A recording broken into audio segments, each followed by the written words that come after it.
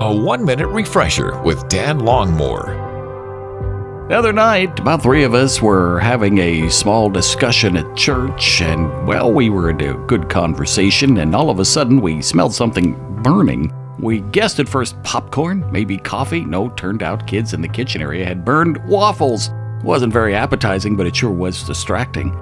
Made me think how in our lives at times we can get some distractions that take us away from what's important or the focus of the moment. Jesus had distractions, good distractions, crowds of people that wanted to see him, but at times they could have kept him from spending time alone with his disciples, or even more important, in prayer. And in a couple of places in the scriptures we read where Jesus left the crowds behind, went and prayed, or got alone with his disciples. So what's in our lives today that we need to focus on, really pay attention to? There are distractions around, maybe some good distractions, things that we need to do but do later on. And for the moment, stay focused on the task that God has called us to, which is right at hand.